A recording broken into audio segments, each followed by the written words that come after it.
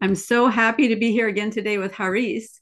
He has come to give us an update on some of what he's been working on and maybe give us a clue as to what he's going to be moving into in the future. And I think if there's time, he might talk about an alternative method of calculating entropy that does not require a heat measurement. And also a theory of morphogenesis that may include palindromes. So I think we have some interesting things to discuss. But before we get to those latter two, Haris, maybe you could give us an update on your thinking. Are you still working on the monster theory? Did you come to a conclusion? Has that jump started you in another direction? Yeah, basically, what I managed to do is that I got in contact with a top tier scientist. He's very well versed in both physics and mathematics. And I presented my work and also these talks that we have together. And he congratulated me and he told me that I should rush and publish very soon about it. So he told me that my proof is 100% correct. So that's Wow. yeah, that's great. I told him if he can suggest an open journal because I want this to be published so everyone can have access to it and not put it behind a paywall. And that was the main reason I contacted you, basically. And he suggested a great journal of arithmetic sequences. It's the one that has to do with my work because basically I'm working with sequences in my proof. Mm-hmm. So that was very exciting news for me. And when I got that feedback, let's say, I straightforwardly started to expanding it a bit more. So for those that caught up with the theory, there is a link between the master group and twin primality. So that's my result basically. So if we take that into consideration and giving some of the results that I've managed to see through, let's say, from this whole process, is as we said the other time, there seems to be a spillover effect to other domains, way beyond group theory, number theory, and primality. So it reaches out into physics, quantum physics, and many other fields. So Which doesn't surprise me at all because all these, yeah, I mean, truth is scale invariant. yeah, yeah, Yeah. yeah, yeah, 100%. And there is also a very nice notion because I got myself into the strange position of trying to. I really don't want to call this theory of everything because I don't think it is, but I am moving towards that direction slowly. So I am also working on the theoretical framework because one such theory, let's say, it should also have the so-called explanatory power, and also it needs to be attached with the whole theoretical framework. So I was working a bit on that front as well. And there is a very nice notion that a good friend introduced to me that is called consilience. And it is not a new notion, but it got, let's say, somewhat recently introduced into the West. And it is all about this interdisciplinary, cross-disciplinary, trans-disciplinary research. So this is, as I understand it, it was the old way of doing science, the polymath type of way. Some of them call this the way of the enlightenment or the resonance or all of that. I just see it as maybe was the way of the ancients. I don't want to speak specifically for Pythagoras, but I keep going back to him. So it seems that he got something right, and not only with those Platonic solids, which are very intriguing, let's say, and a big part of my own theory, particularly the octaedron, because at the end of the day, because of my proof, I've managed to make this connection that is volumetric. So imagine that it provides a new way of understanding different elements and different concepts in real world, let's say, in terms of volume. And by taking these, let's say, notions and the science and the theories together, I realized that I couldn't keep back from cognitive science because that's where my main background and my career is. So I took the decision to take 2 classes over at Johannes Niederhauser Halcyon Academy. One of them was with Sean McFadden on technology, with the philosophy of the machine, basically. And I even managed to present an article there that has to do with philosophy of science and philosophy of mathematics. We can discuss a bit later on about that too. And then I took another course with John Vervaeke. So, wow, great. Yeah, that was a truly inspiring course. I realized that John's content is great, but behind that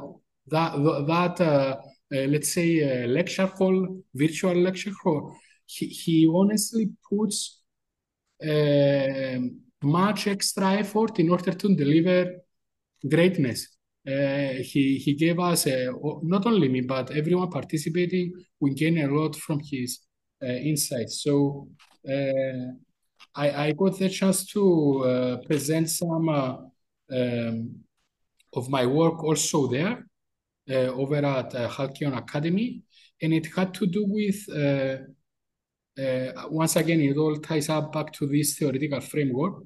It had to do with what I call an extension to the 4 Ps of John Vervaeke.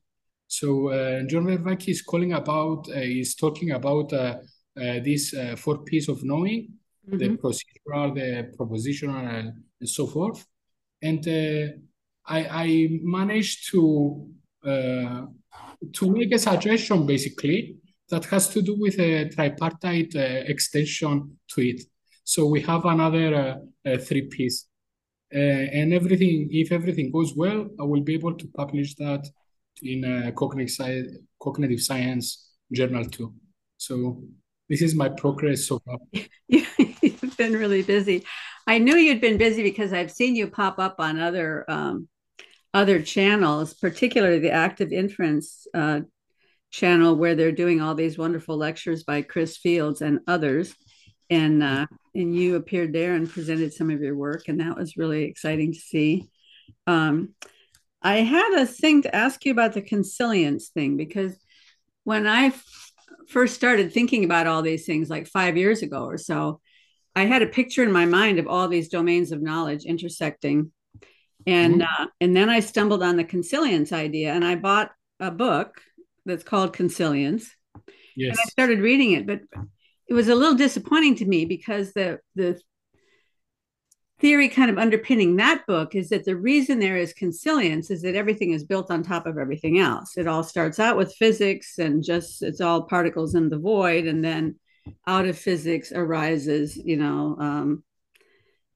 chemistry, and then out of chemistry arises biology, and these things just all sort of arise and stack up on top of each other, and that's why there are connections between everything. But I think more in terms of the whole can be investigated in many different ways, and all these different ways that we can investigate the whole would be physics and chemistry and biology. And so these are domains of knowledge that are particular perspectives on the whole, rather than stacking up from the bottom up. So I don't know if that makes any sense to you. No, it makes sense because, to be fair, I like the concept. I don't fully agree with with the way it got presented in that book. And that's the reason why I said that it's not a novel notion. It wasn't introduced by that particular author. It is a very old notion as I understand it. And sometimes, as a how to say it, sometimes I call myself an outsider thinker. So I try to differentiate myself. I take just the things that I find that they are really useful, and even sometimes I modify them. So in my head, resilience has to do with all this interdisciplinary perspective, with the seeking of and making of connections, trying to go after coherence, let's say, across different fields of knowledge. Yes. And, yeah, I can get on board with that 100%. Yeah. Maybe we need a better word, let's say, but this is the best one I managed to find across in terms of philosophy of science, let's say. So because I don't like this technical term of interdisciplinary, cross-disciplinary, transdisciplinary, it has this more technical sense.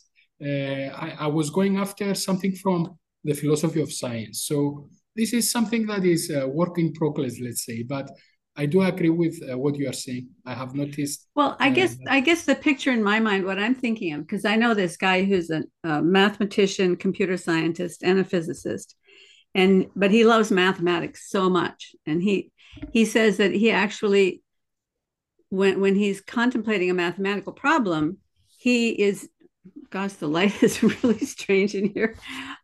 When he's contemplating a mathematic problem, he is indwelling the world of mathematics. He can walk around. He can see the mathematics out in front of him. I mean, that sounds a little strange, but I have a feeling that it's the same way for some people who are really fundamental theorists in physics, that they have to be able to see the world of physics in their heads while they're thinking about it. And I think chemistry is probably the same way. I know art is that way, and I can imagine that history is that way. So what that says to me is that each of those disciplines is actually a coherent whole that is coherent in itself, but it's like all these other things that, as Gödel said, no system is completely consistent and coherent within itself without some higher principle, right? So, but a person can begin exploring that territory and never come to the end of it, because except the way we're doing it nowadays is we zero in more and more and more on some little thing and then learn more and more about it until we know everything about it. And then it's so small, it's almost not even worth knowing about, rather than looking out at this whole landscape and seeing how all the things fit together across all the landscapes, which that's kind of where my brain goes. Actually, this is my critique to modern academia. Apart from everything else, this is my critique, targeted to the actual learning. Everyone nowadays super specializes, and they are going after their PhD thesis into something like making a tiny, minute, let's say, progress in a very extremely narrowed down field. But in fact, what we need is a more generalists in this world. So people that they do not necessarily excel, let's say, in all of those fields, but they are something like a decathlon athlete. It's a different type of game. So I'm not saying that we are not needing specialization. Of course we do, but we also need to create these generalists out of the universities and even out of the research labs, like getting different specialists together to think of something beyond their domain, something great. All innovations come out from that way. The problem is that most people, and I say that also for mathematicians, they do not feel comfortable to go outside their domain. So a number theorist will not enter into the field of group theory, for example, or something like that. So it's interesting to keep an open mind and go after this exploration and creativity into learning and into pedagogy as well. So. Well, I'm really excited to see what you do with your link between the monster group and twin primality, and then somehow weave that into cognitive science. That's going to be very interesting. So, one of the groups of people that I enjoy listening to would be Michael Levin on his academic channel, because he brings together people from a lot of different disciplines and has really fascinating conversations with them. He's had conversations with Mark Solms, who is a neuroscientist, and with Ian McGilchrist, who, of course, is very cross-disciplinary in his thinking, and with Chris Fields, who's a physicist and computer scientist and philosopher of sorts, who really thinks about alternative sciences, and also Richard Watson, who is an absolute fascinating thinker. So he's been trying to learn from a lot of different disciplines as he kind of explores his own area. And one of his thoughts is this idea of morphospace, that there has to exist some sort of a space in which organisms develop their different parts. So when the arms are growing, how do they know how long to grow, and how do they both stop at the same time so that they're the same size, and how do they know how to get the fingers right and all that? And he posits that there's some sort of morphospace, so that these organisms are working something that he calls morphogenesis inside this morphospace. And I was contemplating that question, and you said you thought it might have something to do with palindromes. And yeah. So I'm really, and does that idea of palindromes tie into what you said earlier about recollection and habit? Yeah, and also the notion of memory, and even the notion of recency. Recency. So, yes. Okay. So it's like not only what happened in the far past, but also what happened like just before, moments ago. So, palindromes, they have this beautiful symmetry, and you can cut them in half. And I intentionally make the move just to make an analogy with the work of Michael Levin that he's doing with the worms. That he's cutting it to half in order to regrow. So this is how I see it. Cutting down strings of numbers or letters has no ethical implications, to put it like that. So in terms of, I'm going to be using a technical term, quasi-experimentation, which is experimentation that is based on numerical analysis and simulations. So you actually, instead of doing experimentation on living systems, you can do it with something that is a non-living system, like a system of numbers or a system of strings. And this all ties back to the work of Turing, which his last paper was very similar on the work of Michael Levin and morpho space. It had to do with, yes, not many people remember that, because they used to put it, that particular paper, under the, under the carpet, let's say, and focus on his work on the Turing machines and all of that. But yes, can we get a link to that paper? Of course, I will send it to you. Okay. Yeah, of course. So yeah, this is something that I can see as a parallel, and I really believe that Michael Levin is making a continuation of that work. And not only, I can even, because I'm also into the history of science, it's one of my favorite topics, let's say. I can even make a link with another scientist even before him, which was Luigi Galvani, the guy that made the experiments with electricity, bioelectricity, and frog legs, and it is where we got the word galvanization. Oh, Let's say he got galvanized into action. uh-huh. So, how I understand it in terms of computer science or information science, let's say, when a system reaches the minimum activation level requirements, it gets galvanized. So this is what Michael Levin is doing as far as I can tell. I can tell. By cutting, let's say, this paramecium into a particular way, it pushes the living organism to explore the morphospace in a form of atavism. I don't know how to say it, but it has to do with some form of this, what I call palindromic knowing. So this goes back to the unconventional cognition and that part of his work as well. And also, Well, so let's explore this palindromic knowing a little bit and leave aside Michael Levin's stuff right now. Let's just try to explore it cross-disciplinarily. Okay. If there is a kind of palindromic knowing, uh-huh. It sounds almost as it sounds similar to like David Bohm's idea of the enfolding and the unfolding.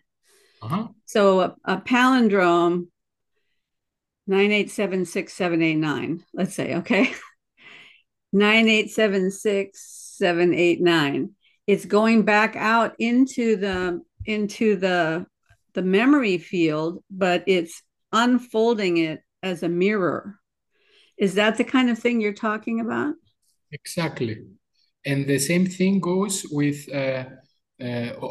because one of the things I constantly say to other friends when we're discussing science, let's say, is that there is this form of palindrome that has to do with arithmetic and numbers, as you said, 9876789, or this is an odd one.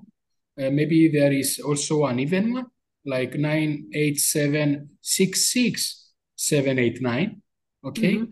so this has to do with the natural language of numbers, of integers. Also, it can appear with other natural languages like the English language or the Greek language and all of that. So a word like the word civic actually falls into that very same category. Mm. And this notion of symmetry, let's say, it's a very interesting one. And we can, of course, take it a step further and even take it into this field of biology. And like when the organism or the process, let's say, that the underlying process acknowledges that it reaches the half point, then it just unfolds, as you said before. So it's a process of unraveling, let's say. This is how I personally understand this. Interestingly, there is one in a fountain in outside of Hagia Sophia in Constantinople. Mm-hmm. There is a fountain with a very well-known palindrome that reads an inscription in Greek. It's a very long one. Let me see if I can find it. I know it. So it's well, called. I think it was part of the Greek literary, Mm-hmm. well, and also Hebrew literary tradition, wasn't it, to build chiastic structure into the writings, which is very much like a palindrome. Yes, yes. Not it's an non-identical repetition in the palindrome. It's one form of a palindrome, yes. Yeah. So that one was in the Greek language. It read nipsona nomimata mimonan opsi, and it translates into wash my transgressions, not only my face. So it was wash my transgressions, not oh only my my face. oh wonderful, wonderful. That's wonderful. It was inscribed upon the holy water font near the entrance of the Hagia Sophia in Constantinople. So going back to palindromes and lexical ones, it's not only single word ones, but we can also get some short phrases, like in that example, in the Greek. In the English language, we have Madam, I am Madam. So, yeah. Now, allow me just to give a short introduction into these types of knowing. Like, I will briefly go through them. This is your extension of the 4 Ps. Yeah. Do you want me to go through John's? Well, at least mention the 4 Ps for people who might not have heard of it before. Okay, I will mention it and explain it briefly. Let's say each. So the first one, of course, is participatory knowing, and this is knowing how to act in the agent arena environment, which basically is the dynamic and interactive relationship between the agent, that is the self, oneself, and the arena, that is the world. The second type is what John calls perspectival knowing, and this is knowing what it's like to be in a particular type of situation or into a particular state of mind, which is the subjective and the experiential aspect of cognition. The third type of the 4 Ps of John is called procedural knowing, and this is knowing how to do something, which is the practical and instrumental aspect of cognition, or the operational, let's say, aspect of it. And lastly, we have the propositional knowing, that is knowing that something is true, which is the factual and the descriptive aspect of cognition. So John posits these 4 types of knowing, and I propose a tripartite extension to it that consists of another 3 Ps. Briefly, the first one is what I call perspicacious knowing, and this is knowing with deep insight, sagacity, and practical wisdom, which is the ability to notice, understand, or judge things accurately and quickly, especially things that they are not so obvious or clear. So, for example, solving a puzzle, let's say, that you have never encountered before. There is some sort of type of knowing that I believe that it can be captured with this type of knowing, perspicacious knowing. So the other one, the next one, is what I call perfusive knowing. This is knowing that involves an overflowing, an almost swarming type of collective and not necessarily individual knowing, which basically is the phenomenon of collective intelligence, or the so-called phenomenon of the wisdom of the crowds, where a group of people can perform better than an individual on certain tasks. So one example is to understand this is the way that stand-up comedians, they actually test their jokes and their different routines. They go in front of a crowd, they perform a new joke, and according to the feedback and the laughometer, let's say, they decide to keep it or not into their routine. So that's the perfusive knowing. And the last one is what I call palindromic knowing. This is knowing with an almost historical literacy or even numeracy type of knowing, as we discussed before, such as the knowing that arises out of reversibility. So those examples that we've discussed, it can be found in historical inscriptions, and it can be found in language, and in a way it exposes one to both the symmetry and to the beauty of language, of logic, through careful observation, utterance, and articulation. So it has to do with this type of knowing that in a way I believe that I am trying to reclaim it. I think that it was well known in the past and people forgot about it. And in a way, just to put it out there as an extension to John's fourth piece of knowing, I am hoping to reclaim that lost type of knowing. So I have some questions about that, but I'm going to pause the recording for just a second so I can adjust my blinds because I'm sitting here in this very strange light. Hold on just a second. Okay, so regarding the perfusive, is that PERFUSIVE? That's a word I've never heard. Very interesting. Did you make that word up, or is it an actual? it's an actual word. I know that it's a bit rare, but you know how I actually came up with it? I was listening to the incident that took place, if I'm not mistaken, in Hawaii, that had to do with a false warning of of a strike, and where in that case.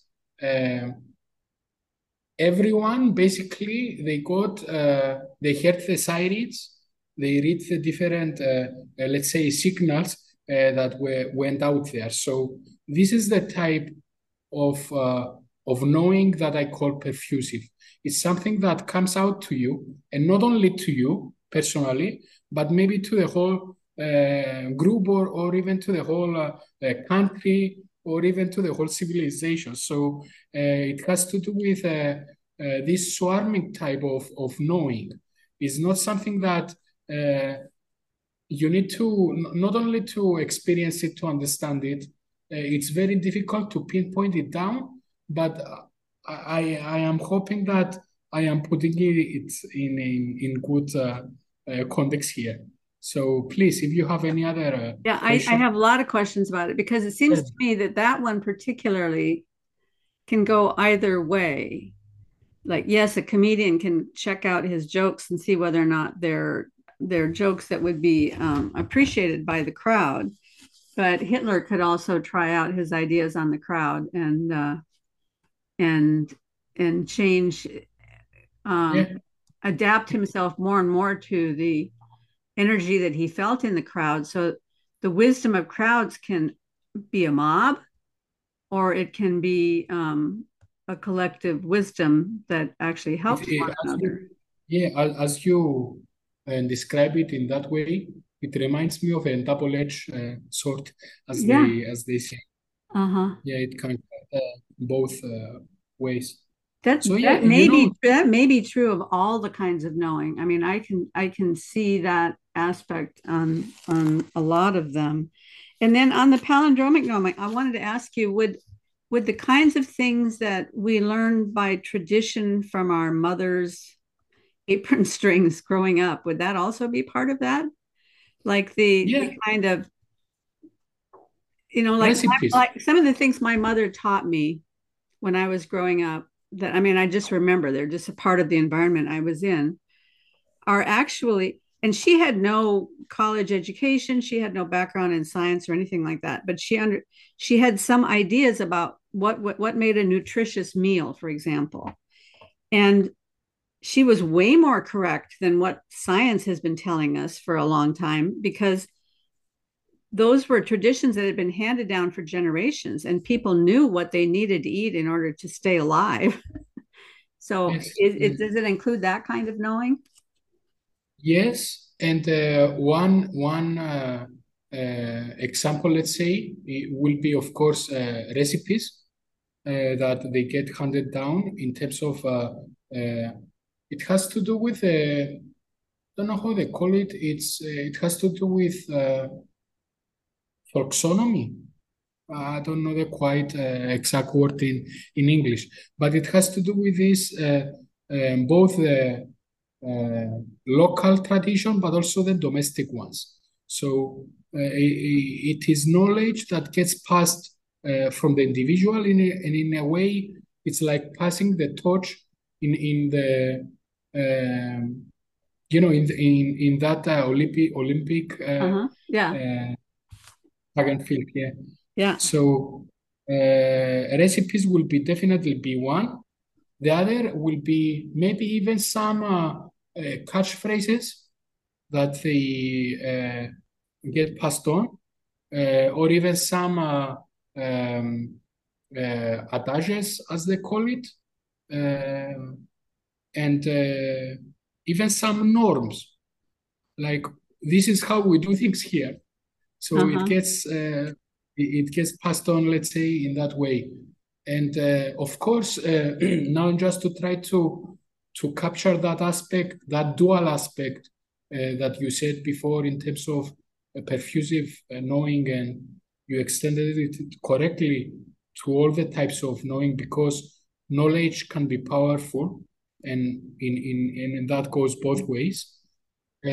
Maybe, just maybe, it also has to do with how to put it into words. Anyway, I lost my train of Well, thought there. so when you were talking, what jumped into my mind is the way that Jordan Peterson always talks about things, that it's that kind of knowing that if we destroy that kind of knowing, we're doing that at our deep peril. Because in essence, it's that kind of archetypal knowing that comes to us from the very beginning of time.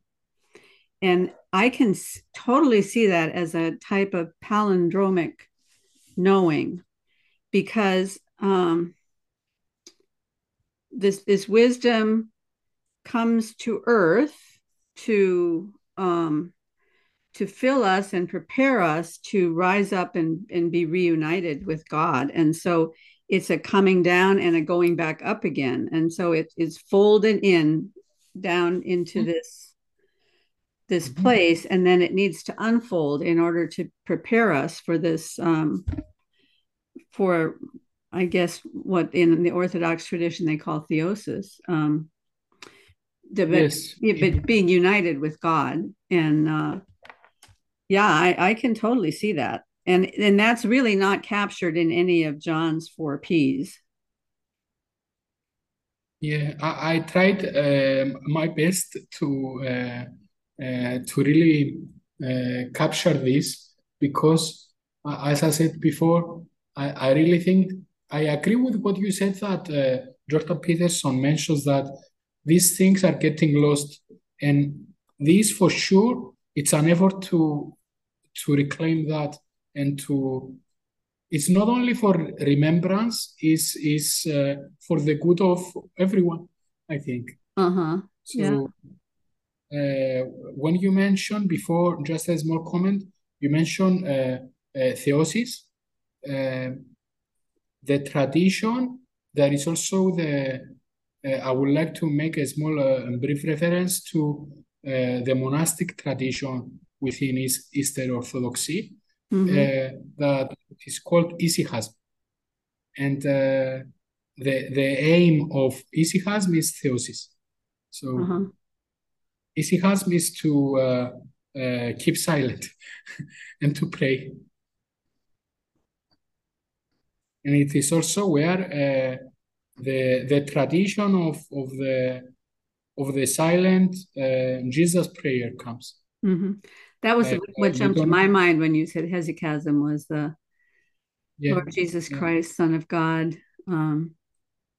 Have mercy on me, the sin. Yeah. Yes. Um, so the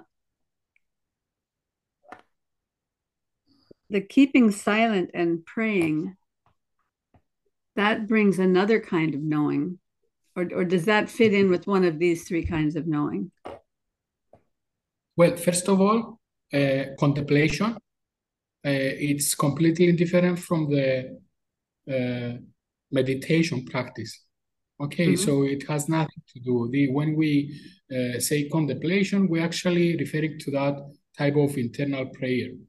Mm-hmm. So I guess if it's gonna be captured somewhere, it will be within this historic tradition of the repetition of the prayer. So for me, it falls under palindromic knowing once more. So it keeps getting repeated for a good reason.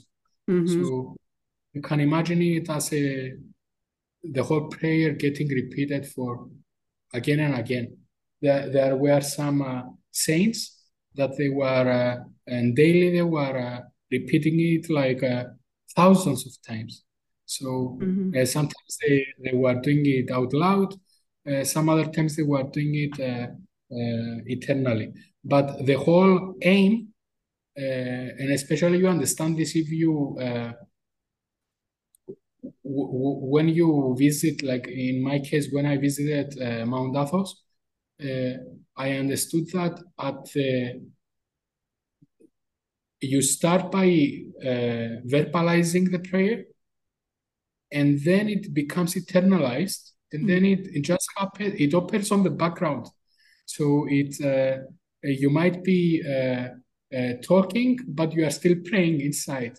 So it's like a software routine that gets installed. So it's very Well, interesting. it develops a perspective, doesn't it? I mean, because it tells a whole story, Mhm, right? Lord Jesus Christ tells you that Jesus Christ is Lord. Jesus mhm, Christ tells you that Jesus is the Messiah, the one that came, and Jesus tells you that he saves. So Lord Jesus Christ tells you all that already. And then have mercy on me. I need mercy because I'm a sinner.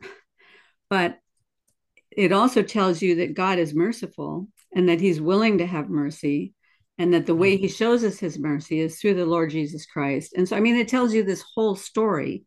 And then if you dwell with that reality that without him I am nothing, and without him I am lost in my sin, and I am a sinner and I need mercy, then that changes the way that you interact with everybody and every idea. So once that's internalized, that begins its work of transformation in us, right? Yeah, yes, yeah, I agree with you 100%. It is a compressed form that tells uh, that speaks in volumes, to put it Mm-hmm. in poetic terms, and also because it is the individual that chooses to do it. It also, for me at least, this is my personal view. It exemplifies the notion of free will, which I know is a very hot topic in the science world, but since we are talking about theology, I have to bring it up. Uh, in my case, my science gets educated by my theology. So I don't see it as something different. Uh, I see it something that I am gaining strength from my theology, from my faith in the Lord Jesus Christ, in order to perform my exploration in whatever I do.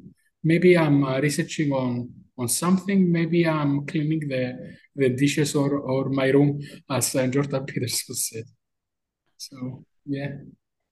So that's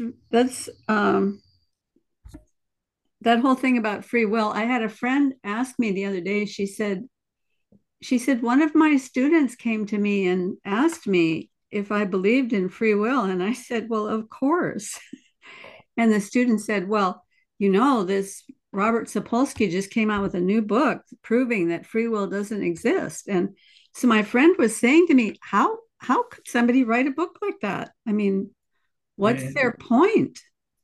And yeah, I said, well, yeah, if you don't believe in free will, where do you get the freedom to write the book? I mean, that's, you know, yeah, you have to choose to write the book, right? You have to choose to have the ideas. So yeah. I guess it was inevitable that Robert Sapolsky would write a book about free will not existing. For me, this is they are trying to make a comeback. There is a very interesting ongoing discourse at the moment, and not only in terms of atheism versus faith, but also in terms of uh, the atheists. They go after the panpsychists these days. So very recently, a list of I don't know how many there were. There were a lot of them. Many researchers they signed an open letter against integrated information theory. And how I personally interpret it is that the atheists are going after the panpsychist scientists. So for me, it was one of those moves that they were below the belt, let's say. So yeah, Well, so is integrated information theory fundamentally panpsychist? this is my personal opinion. It has some aspects of it, yes. It has some aspect. Personally, I don't. I I can. I like the fact that they are trying to capture, let's say, this essence of consciousness with this phi number that they have. But I like the way before this open letter came that called it pseudoscience. This is why I believe it was a strike below the belt. Way before that, there was a computer scientist, and Anderson, if I'm not mistaken, that he published his on his blog his critique against it. And one of his, it's a very nice critique. It is coming from the information science perspective, and it was like, but I can create a circuit with thousands of simple gates that will have a phi number that is higher than anything you consider conscious. And in that way, but I know that it is not a conscious being because I created it from small circuit gates. And the response of the scientists that developed and initially proposed that theory, it was like as Anderson said, he bought the bullet and he went all in. He said, yes, then it is also conscious. If it has a very big phi number, then that circuit board indeed is conscious. So this is my let's say perspective on it. Mm-hmm. And of course, now I'm trying to not justify that group that signed that letter. I just wanted to say that from all those scientists that signed the letter, one of them was Daniel Dennett, that I truly appreciate because he created things. He came up with the notion of intuition pumps. He came up with very very nice notions. So I don't understand why they decided to attack that particular theory now. But yes, this is an interesting type of discourse that is going on currently in academia, and I wanted to mention it. Yeah, I mean, there's so much that goes on behind the scenes there. That the whole idea of panpsychism is a way of trying to find a way of scientifically recognizing some of the patterns that we see in the universe, but without acknowledging that there's a God that had anything to do with those patterns. Yeah. Is Yeah. that right? Does that sound right? I think you can posit it in that fashion, let's say. As I understand it, the main claim is that everything is consciousness.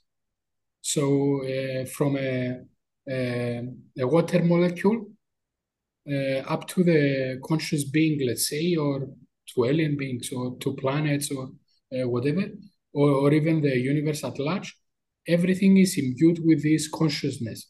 So that's the claim they are Oh, making. okay. So now I want you to be my devil's advocate. So if that's their claim, then what does that claim really mean? Does that mean that the universe is God, or that there is a consciousness outside the universe that imbued the universe with consciousness so that everything is conscious to reflect that God, or that there is no God and that everything started with particles in the void but developed consciousness at the very beginning, and then now consciousness exists everywhere in the universe?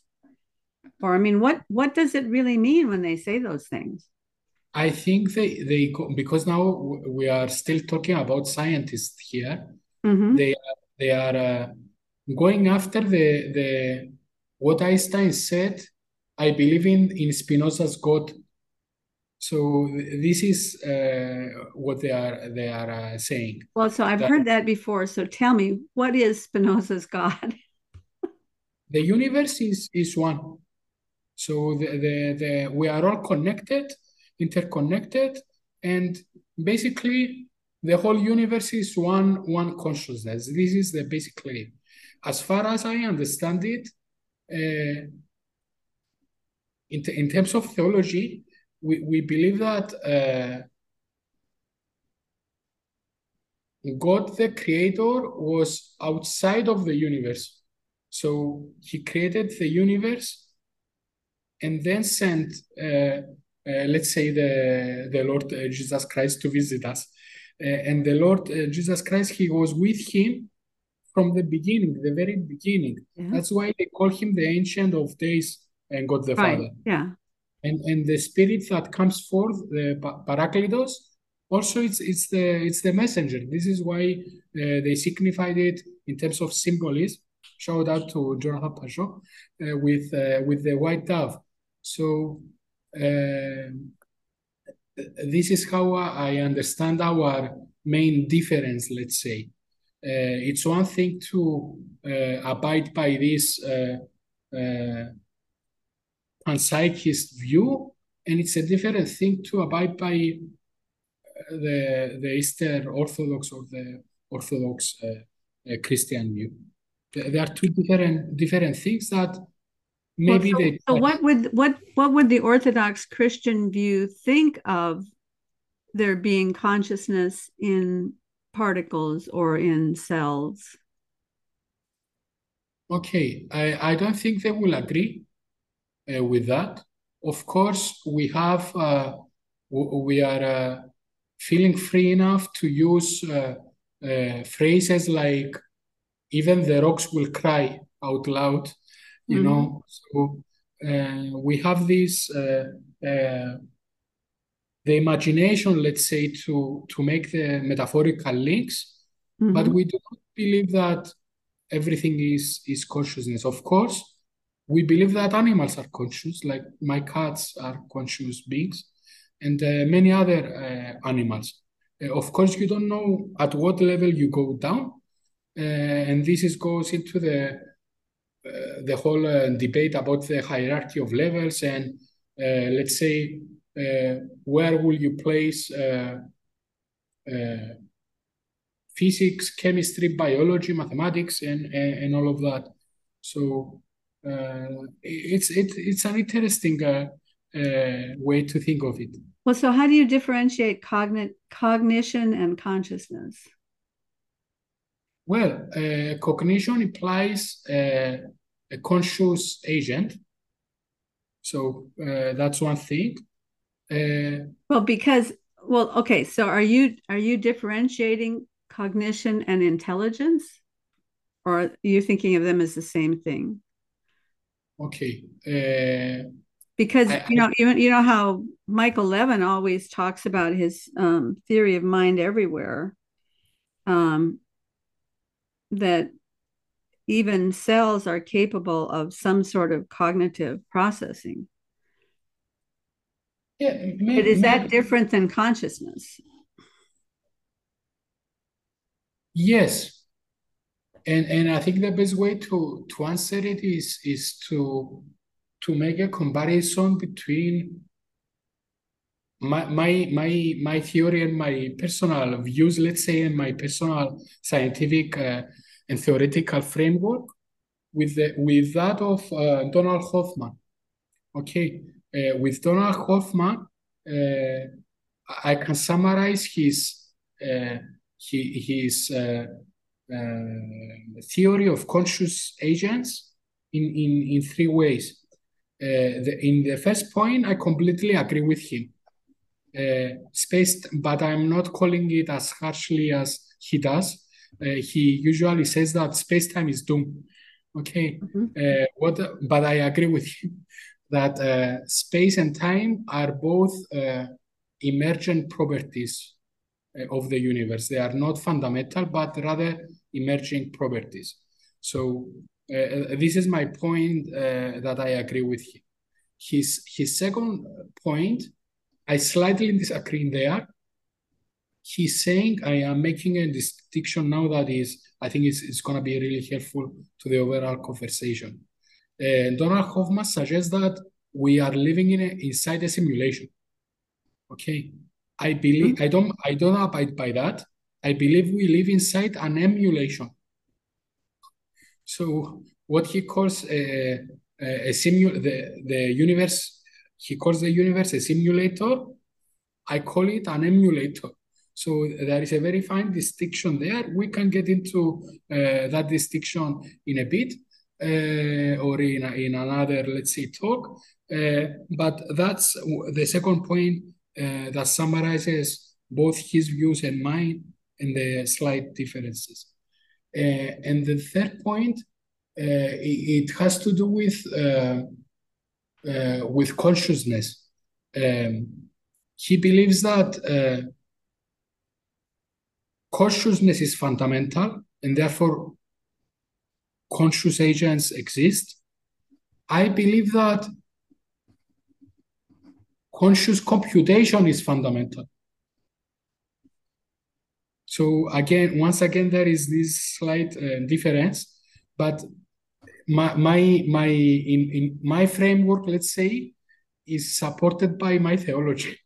So in my framework, the creator God, the Father, he made a conscious thought that was, as we will parse it now, it was a conscious computation, and he created everything like that, everything, like the universe as we know it. So, Okay, so now let's dig down into that word computation, because a mhm, lot of people resist that word because they think it is machine-like. I'm sure if we were having this conversation and you use that word with Ian McGilchrist, he would start prickling a little bit because he would think that you're accusing the universe of being machine-like. But I mean, no, you know how I think differently about computation, as does Glenn and all the conversations we've had. But I'm interested in what is your um, definition or perspective on computation. yeah. Computation can be understood in the proper sense that we all understand it, like making arithmetic, let's say, manipulations of strings of numbers and all of that.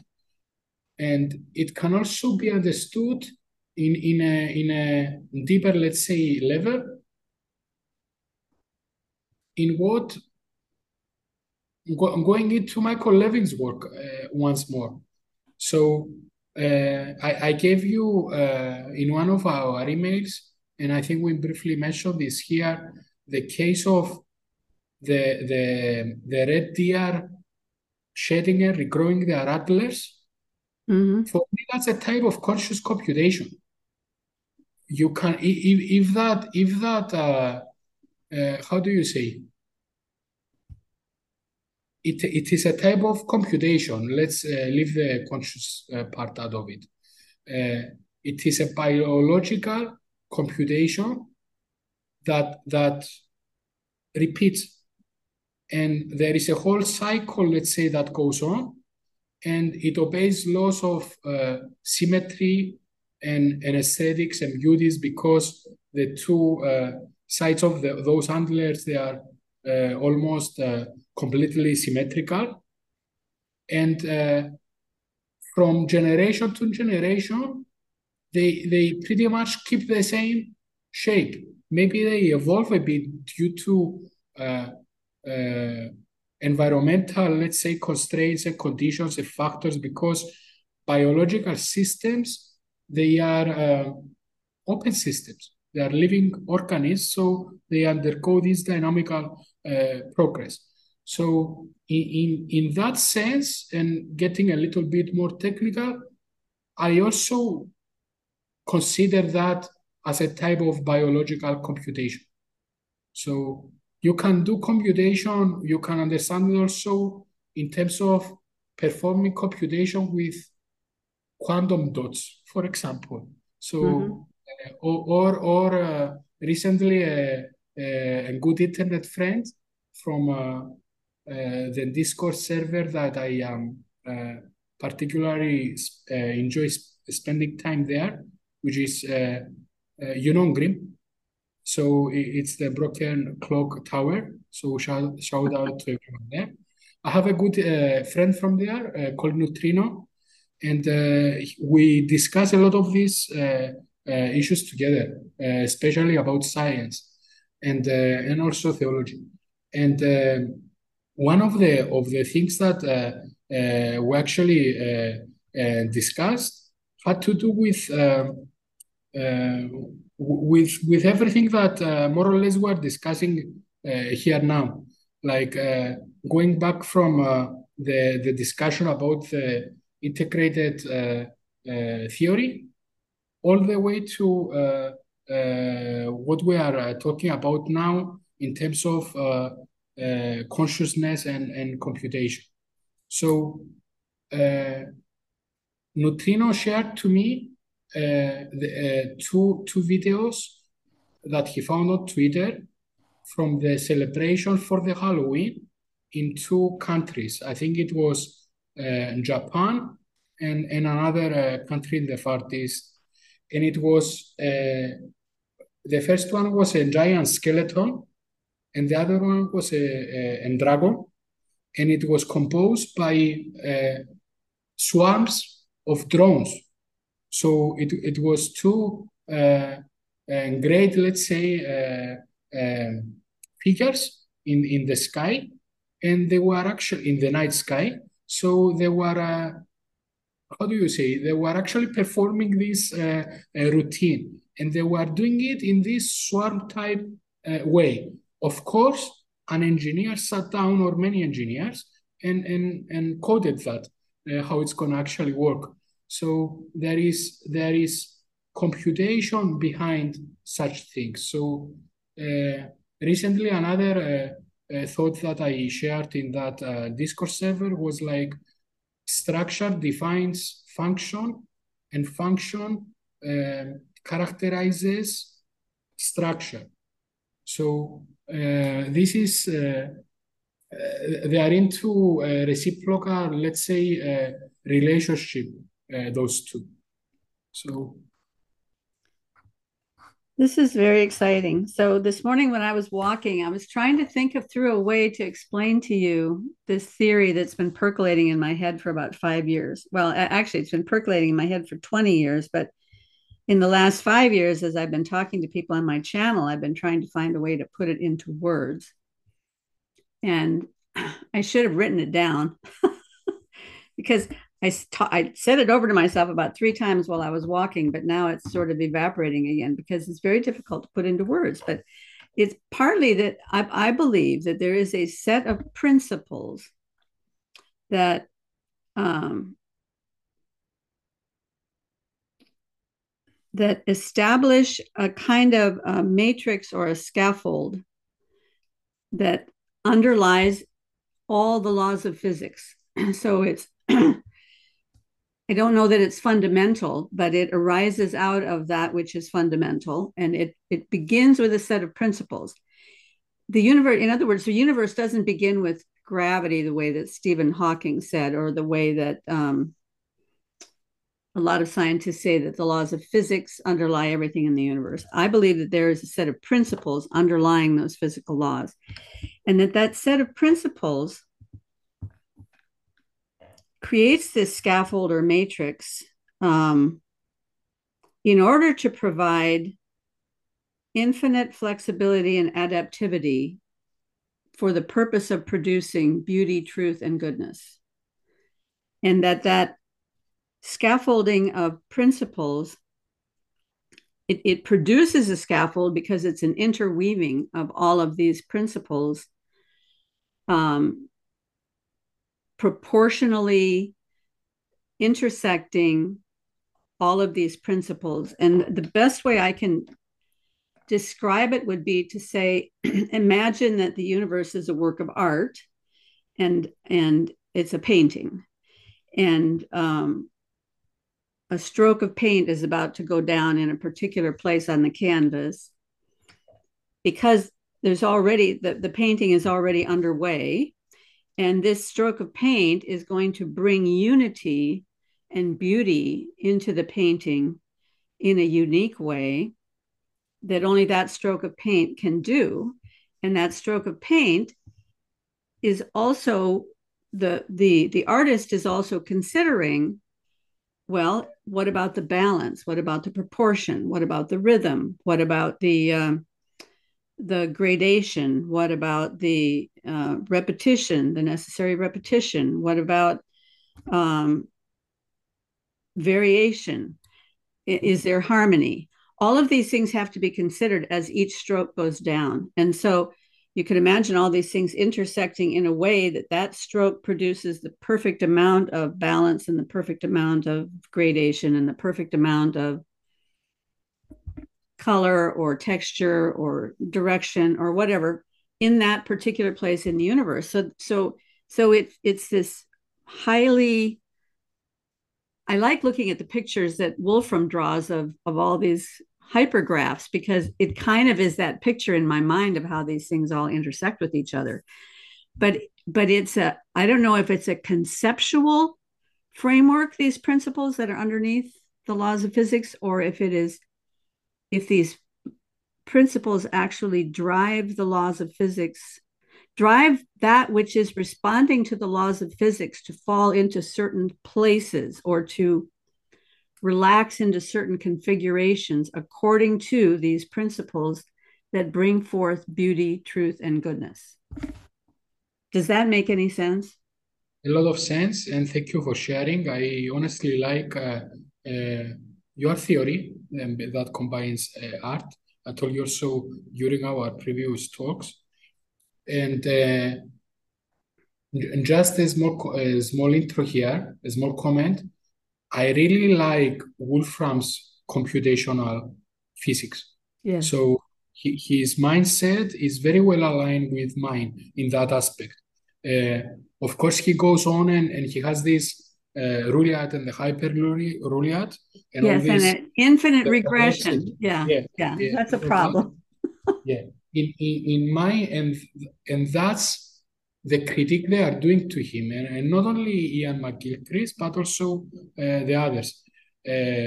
Now, I will try to shift that a bit and try to capture a different example that also is well aligned with your model.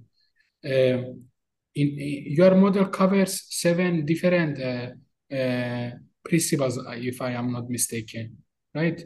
It's Well, texture and there's 7 elements, which I element. believe are all the parts that kind of make up the universe or make up any work of art. and then the eight principles. But it doesn't have to just be those eight principles. Those happen to be the eight principles that I'm familiar with. But Okay. yesterday I had a long conversation about Romano Guardini's theory of opposites. And Guardini has eight oppositions or tensions that align pretty well with the eight principles that I'm thinking of, but expands on it a little bit. So I think you could also incorporate some of Guardini's ideas, but Guardini's ideas are more at the social scale. But I do think all these things scale. If you Yeah. run if you run it if you run upon one of these principles that scales, that scale invariant, I guess I would say, so the principles that I'm naming are pretty much scale invariant across every discipline that I've been able to talk to in the last 5 years. So physics and chemistry and biology and um, piano and um, Mhm. composition and art and photography and anybody that I've been able to talk to in any of those fields, at least those eight principles are scale invariant. For me, these 7 plus 8, the 15, they are adequate to describe the whole thing. So everything that you want. This is like maybe it's even the minimal number, but I am not 100%. It's just a matter of intuition. Anyway, to go back to this contrast from the complexity of the hyperroliad into the simplicity, okay, imagine just choosing one, particularly let's focus on color, Mm-hmm. okay. Then into my mind, I have Yves Klein with his monochrome international clay blue and that paintings series where he only created these paintings with blue. So he hyper focused on one and only the fine coloring, let's say, of that color. And he even went and patented it, that particular one. So he believed that he found the perfect color. So not only the blue, but the actual hue that goes in terms of that color. So And who is that artist? Yves Klein, Yves Klein, I can send you Yes. Yes. some links from his work. When I visited Abu Dhabi, the museum there, I got the chance to look up close, and indeed it's spectacular. Like I couldn't believe that you can actually witness a painting, a monochrome, and you can be so captivated by it. But indeed, he put a lot of effort into describing what he called the ultimate simplicity, let's say, or unity in Mm-hmm. his. So it was a very interesting take at the time because he pioneered that. Nobody dared to create a canvas only with a single color. But his main thinking and his niche, let's say, was like, but I will come up with the perfect hue. So he focused on that particular aspect, let's say. So I agree with this scaffolding. Now I'm going a bit back with the scaffolding of principles and concepts and this gradual building up uh, of everything that is necessary to describe the overall structure, let's say, that is the universe. Because one of the things that actually that I parenthetically mentioned to Chris Fields during one of those discussions over at the Active Inference Institute was that I personally consider the universe to be a closed system.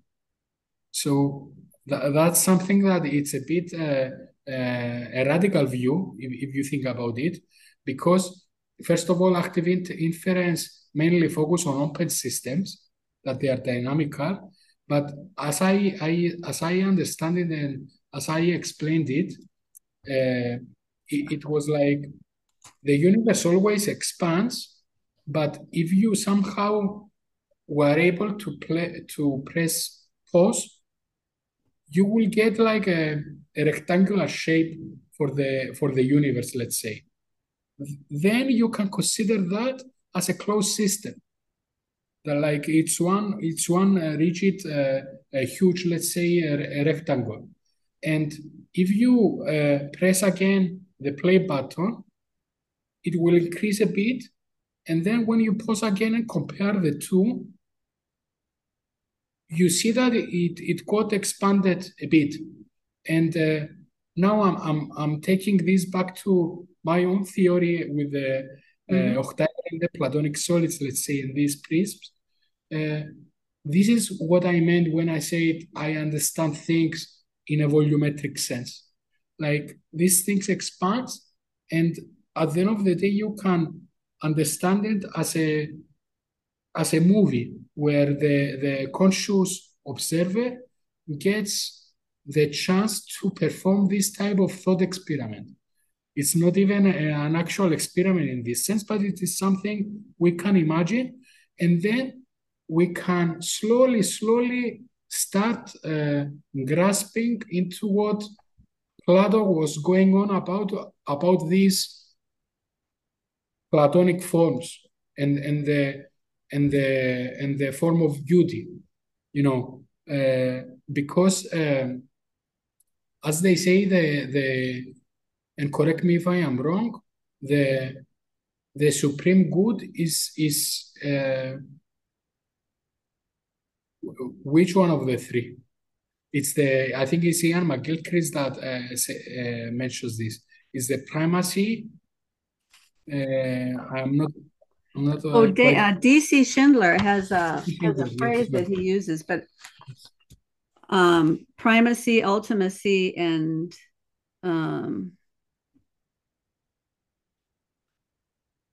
supremacy, I think. But he uses that about each one of the transcendentals, but each one of those words is as ultimate as you can get, right? So it's kind of irrelevant to me which word goes with which transcendental, because if the true, and I'm thinking, I'm not a theologian, but I'm just thinking, if the true, the beautiful, and the good are representatives in some sense of God, and God is the supreme. Well, okay. The scripture says that God is good, but good is an adjective. But the scripture also says God is love, and God and love are both nouns. So it seems to me that that's more of an equal sign, that God equals love, and God is good and true and beautiful. So truth, beauty, and goodness seem to come out of love. Truth, beauty, and goodness are an expression of love.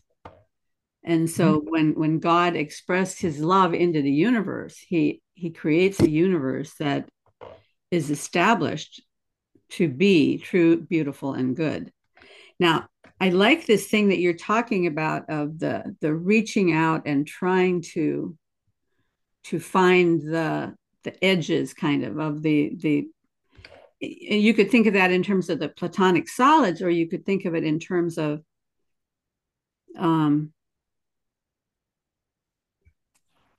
if the purpose of my life is to become more and more like Christ, then life becomes every event in life becomes an opportunity to run these little experiments. Like, I'm going to do this thing, and in hopes that it will bring me somehow closer. If I'm obedient in this way, maybe I will be palpating more and more towards this ultimate good. I mean, just the way that scientists do experiments, and then you have to check and see, was that a failure? did I crash and burn there? So these things happen. We have failures. We stumble, we fall, we have our sins and our failures. But we're always trying to move towards that ultimate good. And that's that reaching out and trying to touch, I don't know how to put that into words either. Yeah. No, this is a great discussion overall. And what you said before about the love, maybe it's unconditional love, the love of God, and He is a benevolent God. This is what I understand, and He loves us all. Now, I've actually found that passage from D.C. Schindler. Okay. For what is worth, I'm gonna read it. The primacy of beauty, the centrality of goodness, and the ultimacy of truth. So, above all of them, The primacy of beauty, the centrality centrality of of goodness, goodness, and the ultimacy of and truth. the ultimacy of truth. Yeah. Uh, he's one of the during and John Vervaeke's lecture beyond nihilism. He taught us 4 books. The last one was that one from D.C. Schindler, and it Which was book is that from, by the way? it's the let me just call you. Let me just find it out.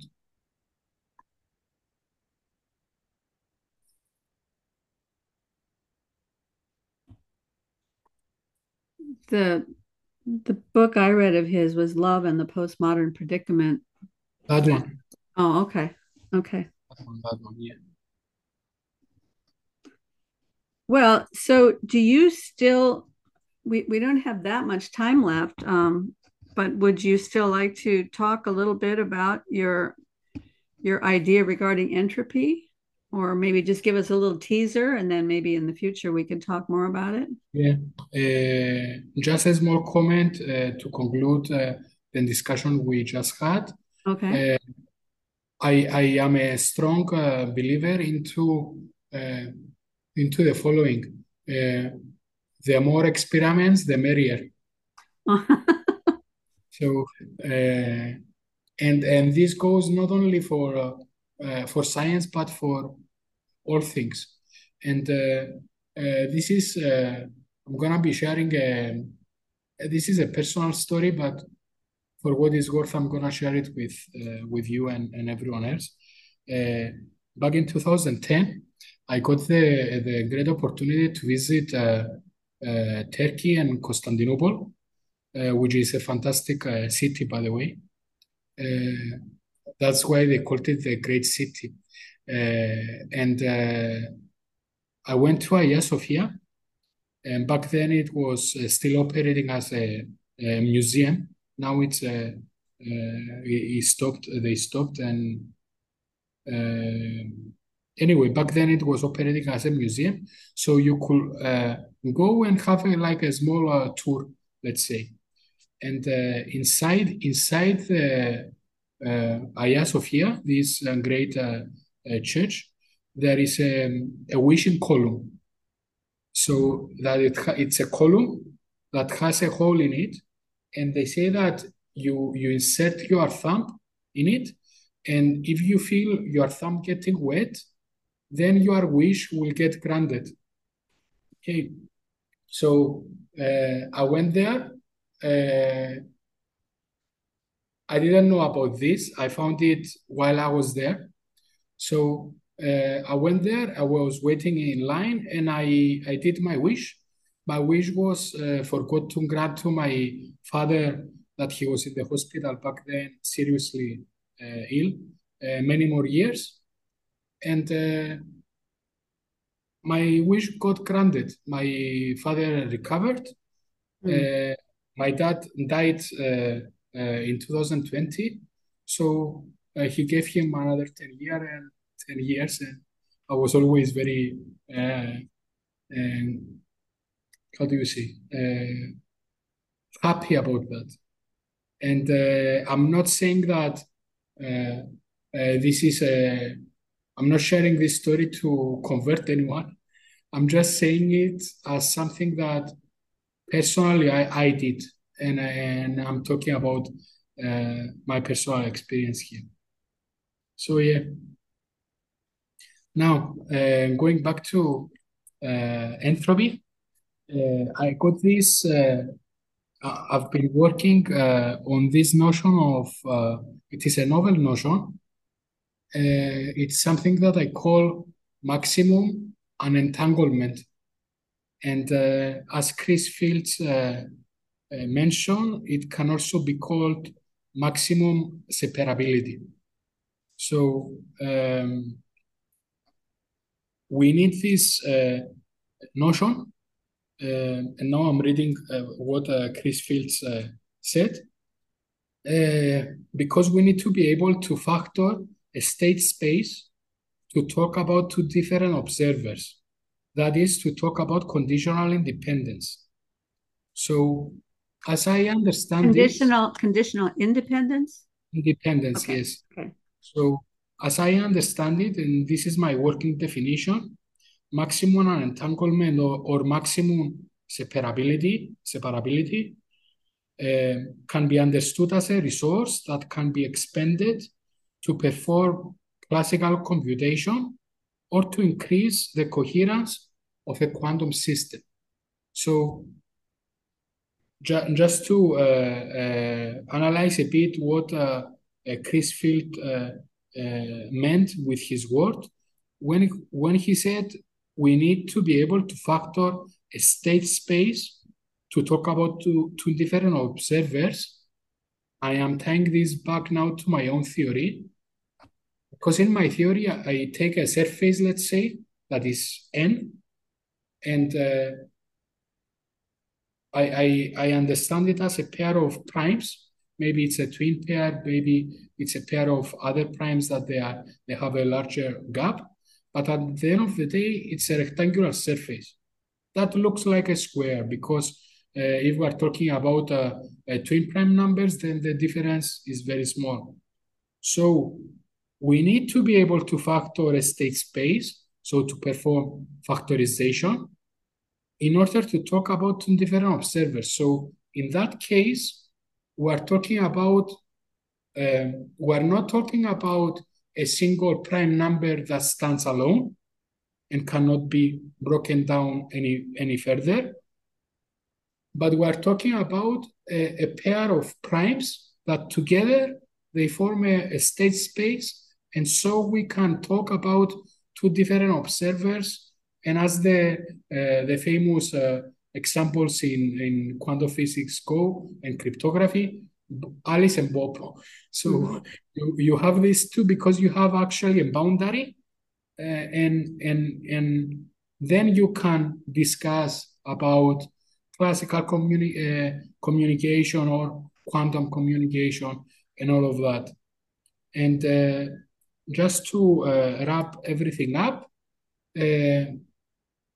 in my theoretical and scientific framework, the fundamental blocks in this universe, they are the prime numbers.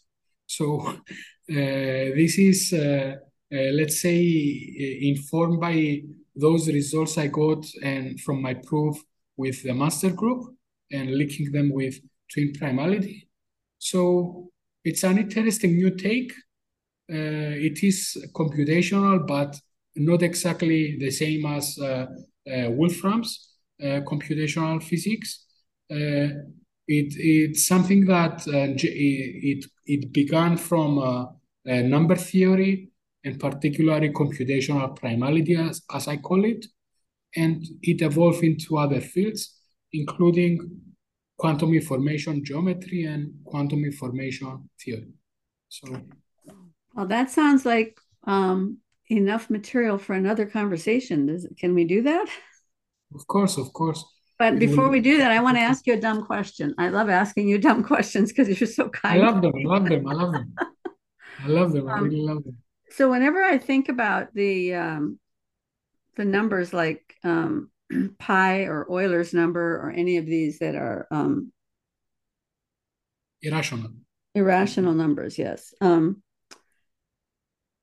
Are they related to the primes at all? Well, I actually have a very recently came up with an old approximation of pi that I did, and I didn't. I will share it with you, and we can show it maybe during our next talk. Basically, there is an interesting story behind it. I was looking into some of Ramanujan's work, Mhm. and at some point, I came across a formula that he made to approximate pi. Okay, and when you plug some numbers into that formula, for example, when you plug in the number 0 in that particular formula, you get an approximation of pi up to 5 digits and decimal points, let's say. Okay, and I found that very intriguing, and I said to myself, can I come up with a better approximation? And then I went and analyzed a bit Ramanujan's formula, approximation formula, and I've noticed that he used in the denominator a prime number, okay, and the square root of 2. And I said to myself, if I want to increase the precision, I will flip it. So I will keep the square root on the denominator, but I will take the prime number on the numerator. And I managed to do it. I did it like in 2-3 hours or so. So I managed to find a different approximation that uses this format that I told you, and it goes up to 11 decimal points. So it uses a prime number at the nominator. So I fully believe that what you say. I even have experience, let's say, and evidence to support it. So yeah, and I believe the very same thing can be done with other irrational numbers. So they might be part of your building blocks, in other words. They are. They are like the as group theory. It's so they call it this those groups the building blocks, let's say, of group theory. In my version, prime numbers, they are the fundamental building blocks of the whole thing. So you can extract. Okay, this is some sneak peek, let's say, into the next talk. But one of the at least I believe it's a good achievement, let's say. I've managed from my framework to recreate the four kinematic formulas.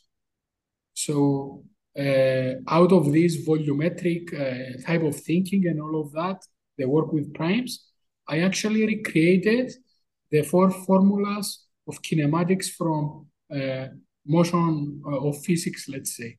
So I feel very happy with that result. And as far as I can tell, it can give us great insights into what is taking place, because every equation is important in a way because it gives out a different perspective. So yeah, that's something Well, so I next time I will share screen so you can show some of your yeah, work. That would be terrific. So next time we'll talk about your volumetric theory and the building blocks of primes. Sounds great. Been just a delight talking to you, Haris. I feel energized. same here, dear Karen. It's Have a great. have a wonderful weekend. You too, you too. Okay. Bye. Bye. Bye.